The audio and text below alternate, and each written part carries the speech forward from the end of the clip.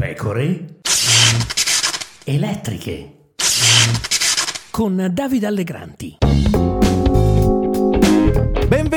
Benvenuti, qui Davide Allegranti, nuova puntata delle pecore elettriche. Il duello sulle spoglie dei social media si arricchisce di un nuovo capitolo. Ora ci sono Elon Musk e Musk-Zuckerberg che se le danno di santa ragione. Il fondatore di Facebook ha appena lanciato Threads, purtroppo per il momento solo disponibile sul mercato extraeuropeo, un nuovo social media che assomiglia molto al vecchio Twitter. Assomiglia così tanto al vecchio Twitter che Musk vuole fare causa a Meta, la società di Zuckerberg, proprietaria di Facebook e Instagram. Troppo uguale, dice Musk, e in effetti anche su Threads si scrivono brevi annotazioni, si condividono, si rilanciano, come su Twitter, appunto.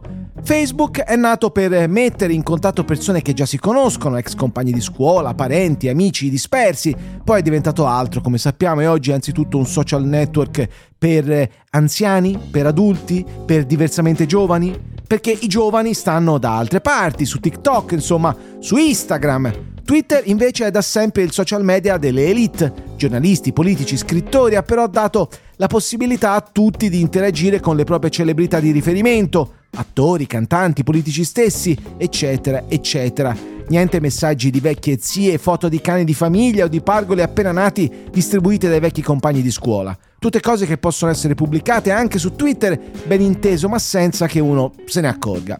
Musk ha comprato Twitter con l'obiettivo di farlo diventare un social media di massa e in difesa ha spiegato della totale libertà d'espressione. Il risultato è che il dibattito su Twitter è ancora più tossico di prima. Musk ha eliminato le spunte blu per gli account più noti e ha dato la possibilità a tutti di comprarsi un account verificato con un abbonamento mensile o annuale. Il problema, segnala il sito di informazione everyeye.it, è che in questi mesi pare che solo 640.000 utenti si siano abbonati a Twitter Blue, un numero bassissimo, specie se lo si confronta con i 450 milioni di utenti totali della piattaforma.